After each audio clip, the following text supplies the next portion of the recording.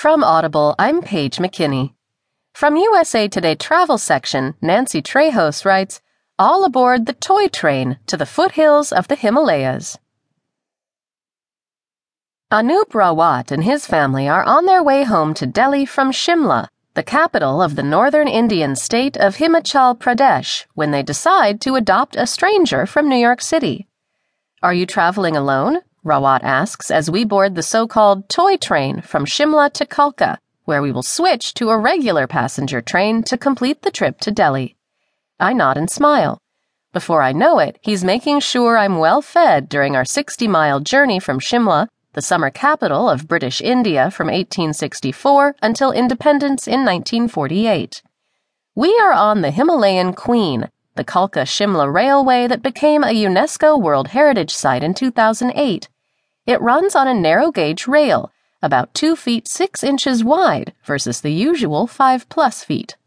It's commonly known as the toy train because it looks like something created by Lego, but it was actually built by the British government and opened to traffic in 1903 as a means to get to the much cooler summer escape.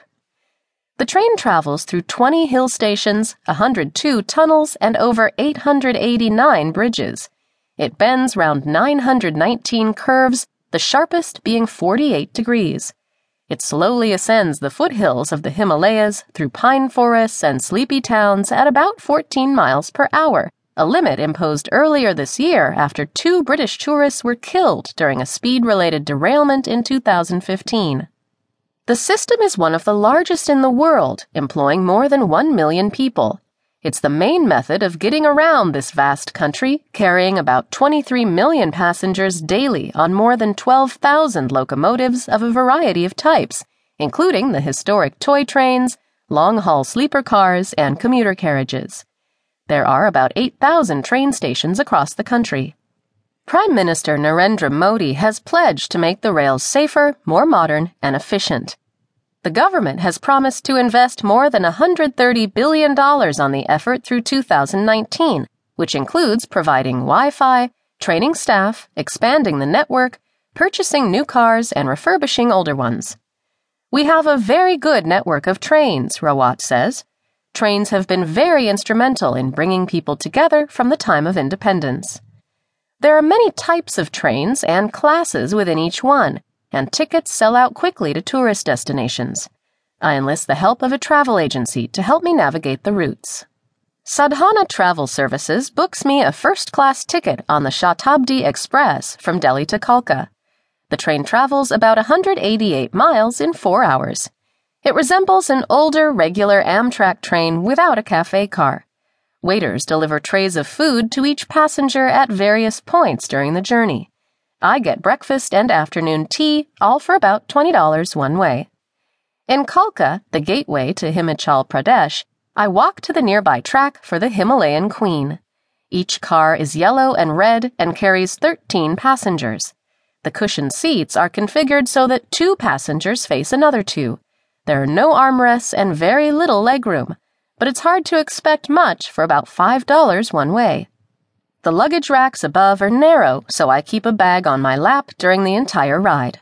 I have no choice but to get very cozy with my seatmates, a family from Kolkata. There's no air conditioning, but the windows are large and open, and the higher up we go into the foothills, the cooler it gets. The elevation of our final destination, Shimla, is about 7,500 feet. Most of the passengers in my car are Indian, but I do come across a couple of tourists. Adam Dawis and Julie Evanoff, both from New York City, plan to spend just 1 night in Shimla. "Mostly, we wanted to take the train," Evanoff says. Leaving Kalka, the train chugs along, at first through dense towns where young kids wave to us from their apartment windows. The higher up we go, the prettier the scenery gets. The landscape is lush and the sky is blue. There's no cafe car, but at each station vendors are waiting with Indian treats for sale, such as samosas and vegetable biryani. There are no lines. It's a free-for-all, with the most aggressive passengers getting their food first. At some stations, vendors board to sell bags of popcorn or chickpea salad out of a bucket. When the horn blows to notify passengers to get back on the train, many take their time.